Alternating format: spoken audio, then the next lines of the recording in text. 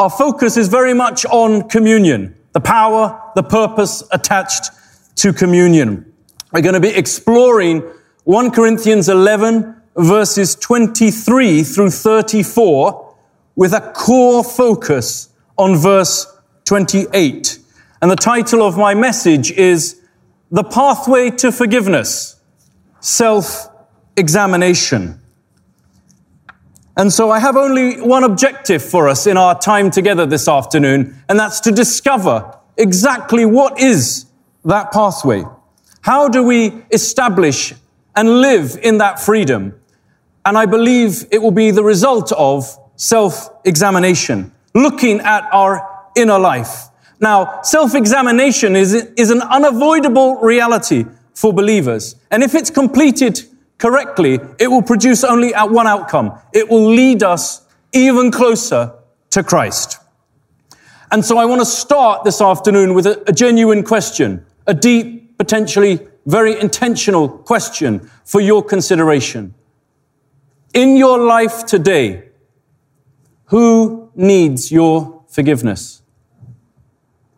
Now, you might stand there or sit there and be watching online and thinking, well, hang on a minute, Scott. That question presupposes that there is someone I need to forgive. And I would suggest the answer is unequivocally yes for every single person. Forgiveness is a funny topic. It's the central theme of our faith.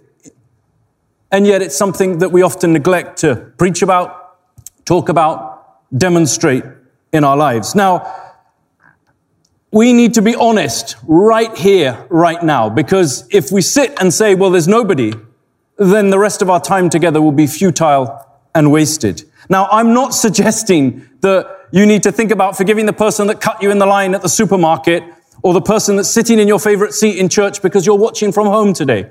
No, I'm talking about the person or people who have scarred your life beyond recognition.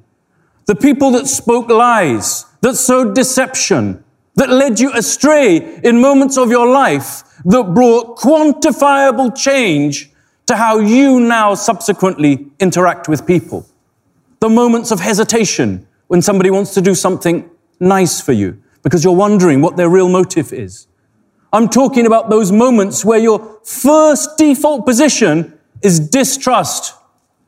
That is not the default heart position of somebody who is in Christ. It should be to trust. It should be to love. It should be to connect more intentionally. Now, hear me out here. We cannot allow our feelings and our emotions to become our moral compass. Do you know why? They lie to you. Have you ever found that? Feelings and emotions, if we allow them to, they lie to us, they misguide us, they mislead us, they lead us astray, they don't allow us to have correct biblical thinking. And if that seeps into our heart and mind, then it shapes our character, our outlook, how we interact with every single person that we find ourselves in. We've just heard that song by Hillsong, Cornerstone, the opening words. My hope is built on nothing less than Jesus' blood and righteousness. I dare not trust the sweetest frame, but only trust in Jesus' name. Famous words from the hymn. It's a reminder for us that our trust has to be in God and God alone. But today, where you are, who has offended you? Who has upset you, lied about you? These situations are supremely powerful in our lives and have the ability to change us ultimately for the worse. And I believe that if we don't take time to examine what's in our heart, to intentionally explore the deepest recesses of our heart and establish where that change happened, where that hurt occurred, where that offense creeped in, we will never find that freedom. And we will live in a permanent state of scarring and pain. It is possible to be free. Amen? The Bible says it so clearly. Whom the Son sets free is free indeed. We do not need to believe the lie of the enemy that we need to stay where we are.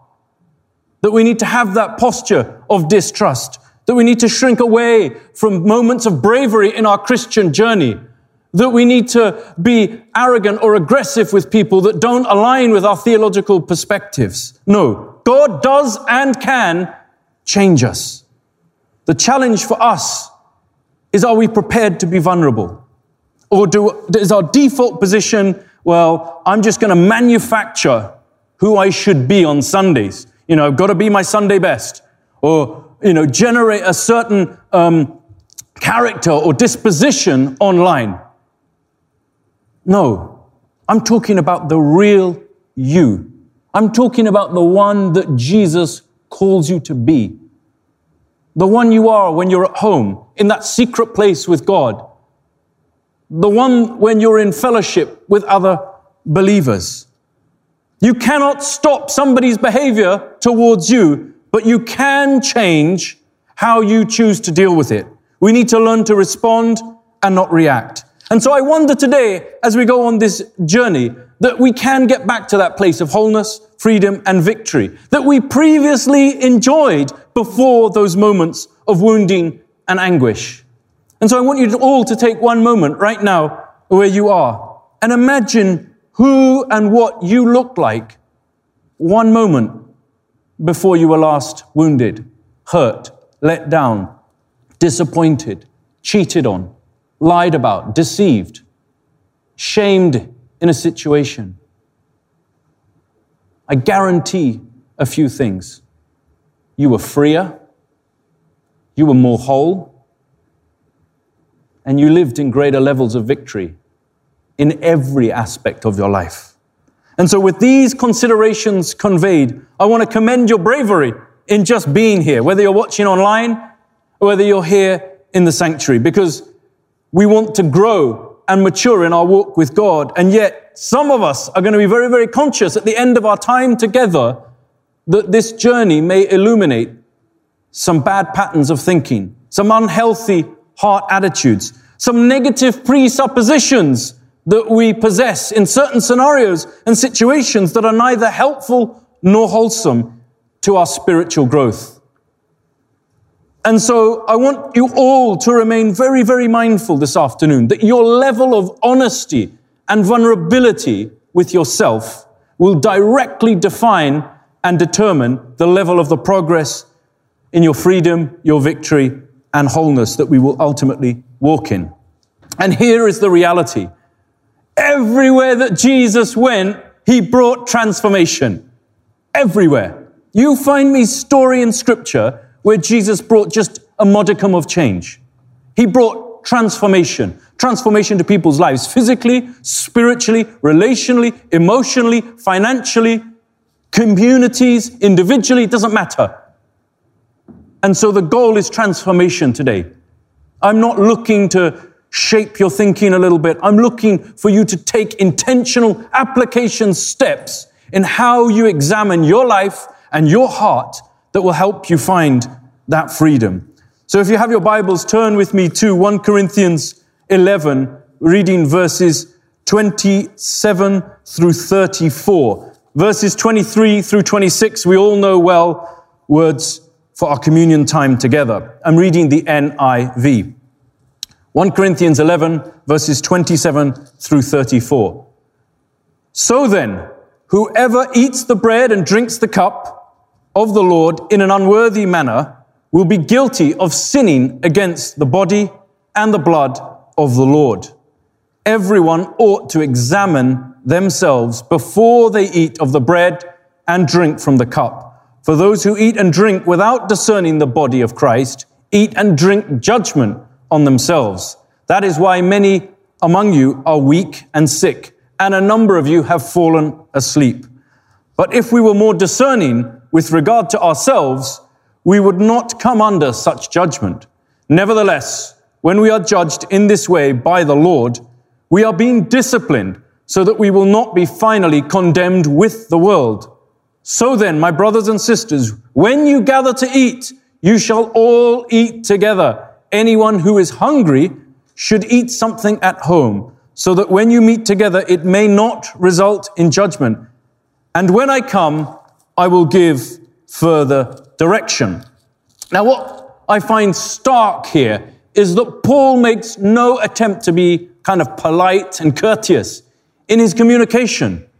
He is finalizing the end of this chapter. He is speaking to the people at Corinth who have developed horrendous attitudes of selfishness, of arrogance, of looking after themselves, neglecting the needs of others. And so he's like, hang on a minute, I need to speak into this attitude and this mindset that we can, as Christians, adopt in our lives. But what I find also very significant for us is that we cannot allow communion to become some feeble, ritualistic, rhetoric ceremony that we have once a month. Oh yes, so the first Sunday of the month at church, we have communion.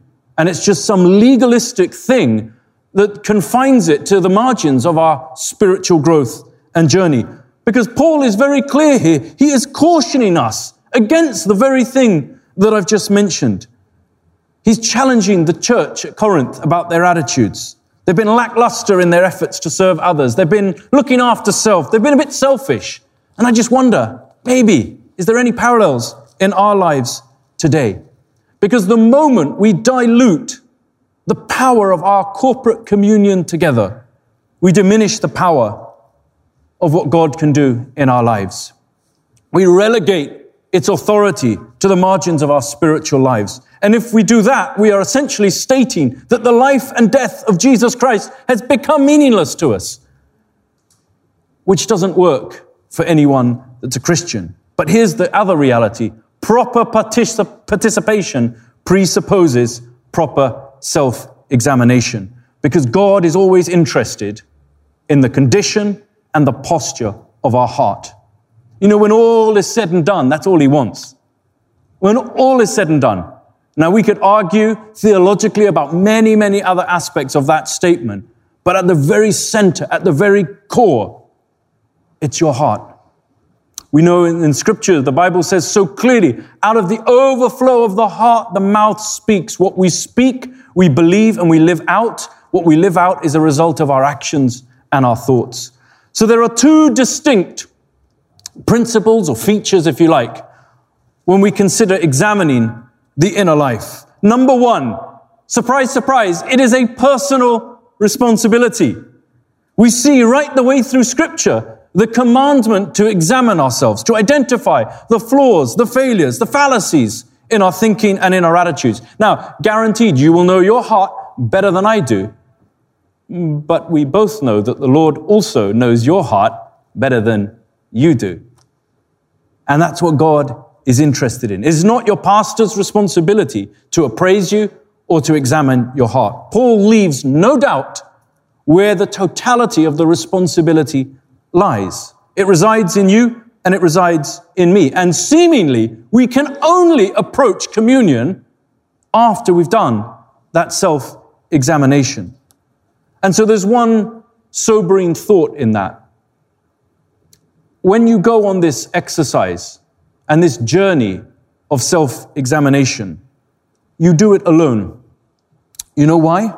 Because in doing it alone, you remove all the other voices, you remove all the other opinions that might be competing for airtime and attention in your own heart and mind. And do you know what it leaves you with?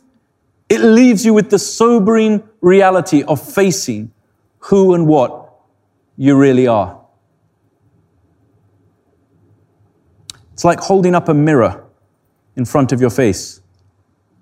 You get to see all the imperfections, or maybe it's just me, the scar on the side of my face, the spot where I haven't shaved right, all those things. And here's the other thought. The closer that mirror is, the starker it is. The further away it is, the less you see of the imperfections in your own heart and in your own life. Do you know what it is? It's an incredibly humbling experience if it's done properly. Because it forces you to make a choice and a decision in that moment. Am I really who I think I am? Is what's going on inside me emerging out in how I live my life as a Christian? Am I as loving as I think I am? Am I as kind as I think I am? Am I as compassionate and considerate as I think I am? Because, you know, we've got bias. Ask any manager, ask any CEO, ask any boss in any department, in any factor of life, when they do annual appraisals. The staff member's record is always better than what the line manager says. 8 times out of 10. 8 times out of 10. We always think we're doing better than we actually are. And it's only when somebody else shines a light, looks through it through another lens, gives it a second pair of eyes, that we start to see that there's actually a bit of a gap. There's actually a bit of a gap between what we think we're living out and what we're actually living out. And so it forces us to face up to the reality of who we really are. And for most of us, we think we're good, but ultimately we can still grow in that journey. And so the default position for most of us is we want to be positive. We want to be affirming. We want to think that we're doing well in these moments and that we would consider self-examination as a hindrance to our progress. But it's not. It is an avenue to progress. It is a platform upon which you can start to see where the deficiencies are and start to grow in those areas of our lives. Because in that moment, when it's you and you alone, and there's no other voices, and you're faced with the reality of who you really are and what's really going on inside you, you have one of 2 choices. You can accept that reality, or you lie to yourself and you start to buy into that lie. So do you want to live from a place of truth, no matter how hard, no matter how difficult, no matter how challenging that is? Or do you want to live from a place of perceived truth that isn't actually reality in our lives? And that's why I don't think churches, pastors, leaders don't preach about self-examination, because we probably won't like the results. I didn't. Because it forces us. Denial, delusion, or truth. May we be released from denial and delusion in Jesus' name. Because there's no outs. There's no extenuating circumstances. There's no get-out clauses. There's nothing that we can present in that moment that lets us get away with it. It's like when you take a photograph. Take it from my left side. Why? That's my better side. No, that's you. You just don't want to accept the reality in that moment. So we airbrush them, filter them, Photoshop them, whatever. Why? Because we don't want to face up to the reality of who we are. If you want to grow in your Christian journey, if you want to mature, if you want to walk in forgiveness, you are going to have to face up to the deficiencies and the flaws in your own life. Have you ever considered that God loves you so much that He will only highlight enough sin in your own life that you can handle it in order to humble you, not humiliate you? The goal of self-examination is not to tear yourself apart, be riddled with shame and guilt and condemnation. The goal of self-examination is to explore and examine what's really in your heart and start to take intentional, consistent steps to address where the faults and the flaws are so that you can become more like Jesus. I mean, this is Paul speaking, literally the greatest religious authority figure on the earth after Christ. I mean, it's so clear. And so if you want any evidence that it's personal, examine the scriptures. If you don't believe me, just examine the scriptures. I'll give you a couple of examples. David, in Psalm 18, verse 2, the Lord is my rock. He doesn't start with the Lord is our rock. It's personal. It's intimate to David. The Lord is my rock, my fortress, my deliverer. The Lord is my rock in whom I take refuge, my shield and the horn of my salvation, my stronghold. I mean, wow, that is as individualistic as you can possibly find. Paul himself informed his own protege, Timothy, in 2 Timothy 1 verse 12, I know whom I have believed.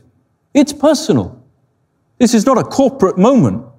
Please, friends, do not fail yourself in this process. The moment you submit wholeheartedly to this process with honesty, in that moment you deliver yourself from the spirit of deception. Anything less than full honesty and vulnerability will result in failure, and you will only find yourself reinforcing the lies that are in your mind. Now, in the cold light of day, if we take a moment here to remove the tension and the testing for just a moment, I'm sure all of us here can agree that if God's word instructs us to do something, there has got to be something positive to come from that process, right? No matter how awkward, no matter how difficult, no matter how challenging we might find it, and potentially the outcomes or the conclusions that we may draw, there's one thing that we can all agree on. If God's word says it, there's got to be a spiritual benefit and principle attached to it in our lives. I'm fully persuaded that there's other benefits, but I encourage you, if nothing else, do it to honor God's word in your life. The second consideration is the process is arduous. Hello, Pastor Colin has been sharing today that living for Christ is hard work. It is not going to get easier for us as Christians. And so you need to understand that the process is going to be difficult. Do not fall into the trap of dismissing self-examination as some defeated position to embrace, that you're somehow unworthy or that there's no need for it. Can I politely encourage you, ignore any Christian that tells you that there is no purpose in self-examination. The Word of God tells us and informs us of this. So don't accept somebody else's lie as your truth in your heart. It is a sobering yet a necessary reality for us. It will expose what is truly going on in our hearts, the signals of our hearts. The trust that we declare in Christ is now under scrutiny. And it is for this examination that we wrestle with in our own hearts and lives. Because every time you expose your heart, every time you open yourself up to God, you allow the light and the truth of God's word to fill your heart and bring with it immeasurable assurances and confidence. Your soul will be awakened to the plan and purposes of God, and you will emerge from that process transformed, renewed, and liberated. Please don't give it a tokenistic, cursory glance once in a while. This is not a tick box exercise that Paul is instructing us to do here. The easiest way to know if other people are doing it in their own lives is one thing: changed behavior. Now, tragic as this is, I know lots of Christians, 5, 10, 15, some even nearly 20 years, apparently knowing Jesus, nothing's changed. Now, I'm not alone when I say that. I would be surprised if there's anyone watching online or here in the building that didn't know at least one person. Now, somebody is going to have to reconcile that issue with me theologically. I don't understand, right, how you can know the creator of heaven and earth for 20 years and nothing changes. It's madness. It doesn't make any sense. Why? I suppose my assessment would be that they have never trusted the process of self-examination. They've never taken the time to go, do I need to change my attitude here? Do I need to think about the way I treat this group of people over there? Do I need to shift the heart attitude that I demonstrate in moments that are tough and challenging in our lives? Don't be like that. We all know the song, just one touch from the King changes everything. Amen? Jesus came to change. There's not an area of your life, friends, that you don't examine. Your finances, social life, your work balance life, your relationships. There's a lot of value in that examination and that exploration. But it's not something that we need to do each and every day. The goal is not to make an idol out of it, but it's to demonstrate true faith to it. And so I want us to recognize in our time this afternoon what communion actually achieves. Every time that we partake in communion, we're recognizing it as a sign of God's grace. We trust in God's righteousness, not in our own worthiness. We come in repentance to Him, seeking mercy, seeking forgiveness.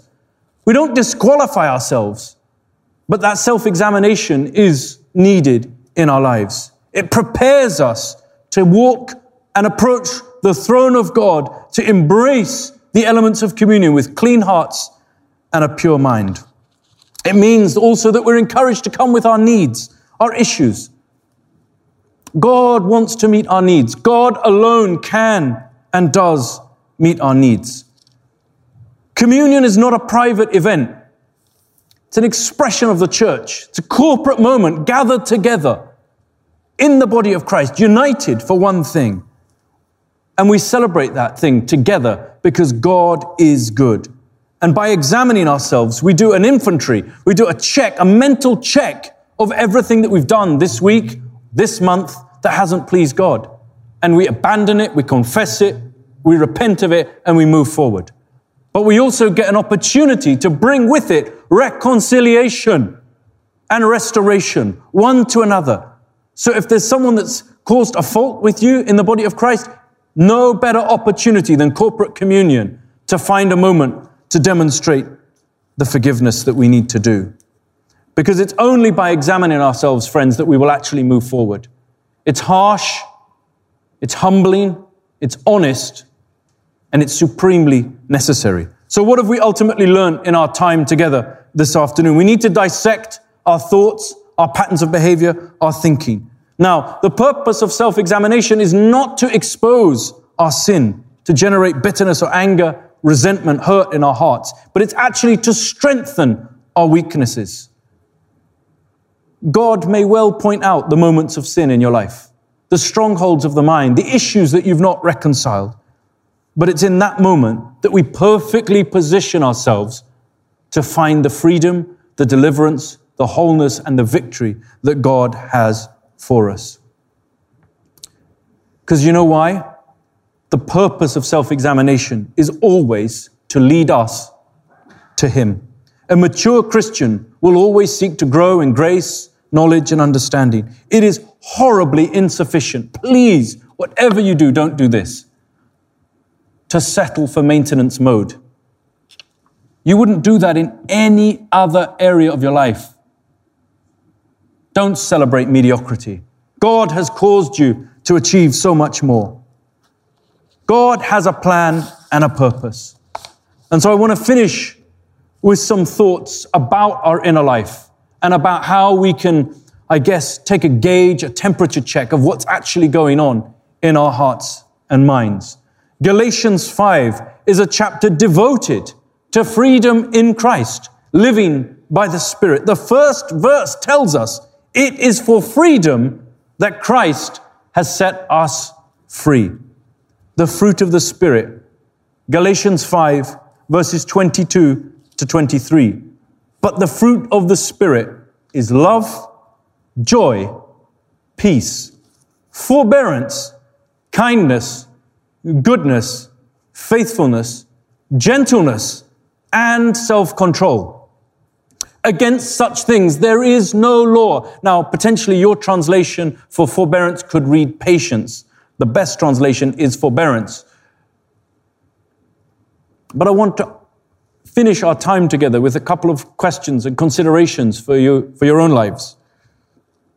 Is your life characterized by those qualities? Are those on display in your life? Or are they just fleeting moments here and there?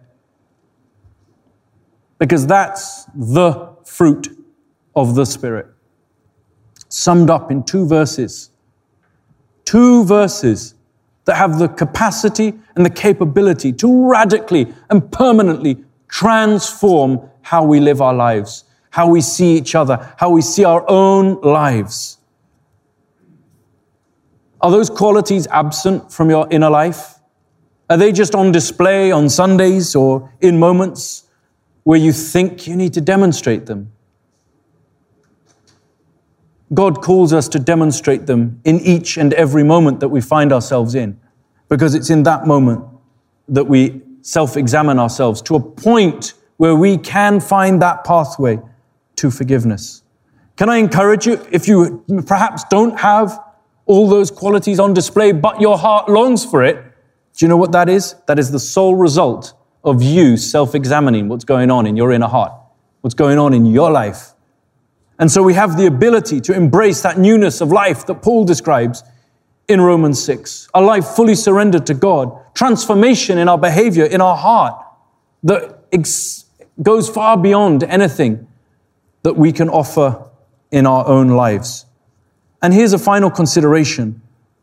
In 1 Corinthians 11, Paul finishes that whole chapter, that whole thought, climaxes in the final verse. And when I come, I will give further directions. So Paul is saying, until further notice, this is what you're called to do.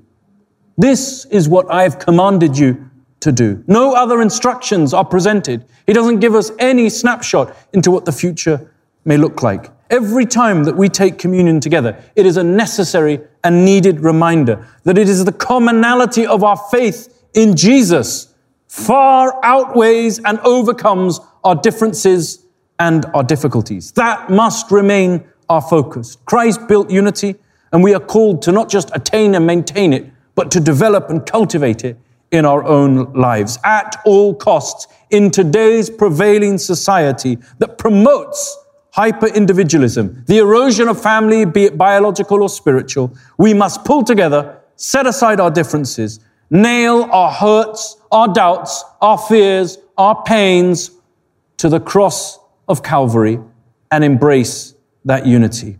It is a timely reminder, communion, to keep the blood-stained cross of Calvary at the forefront of our mind. The cross before me, the world behind me. We sing and proclaim those words.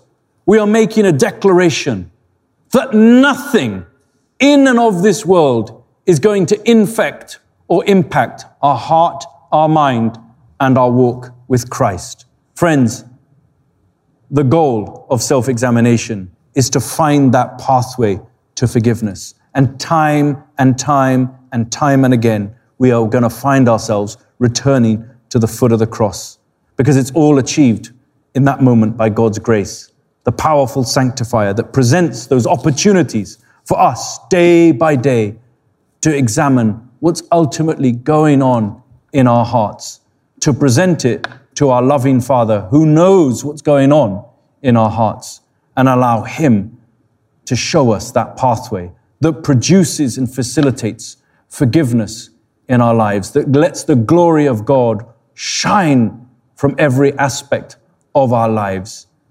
And it's in that moment, friends, that we find that freedom, that victory, and that joy that we need to find in Christ Jesus.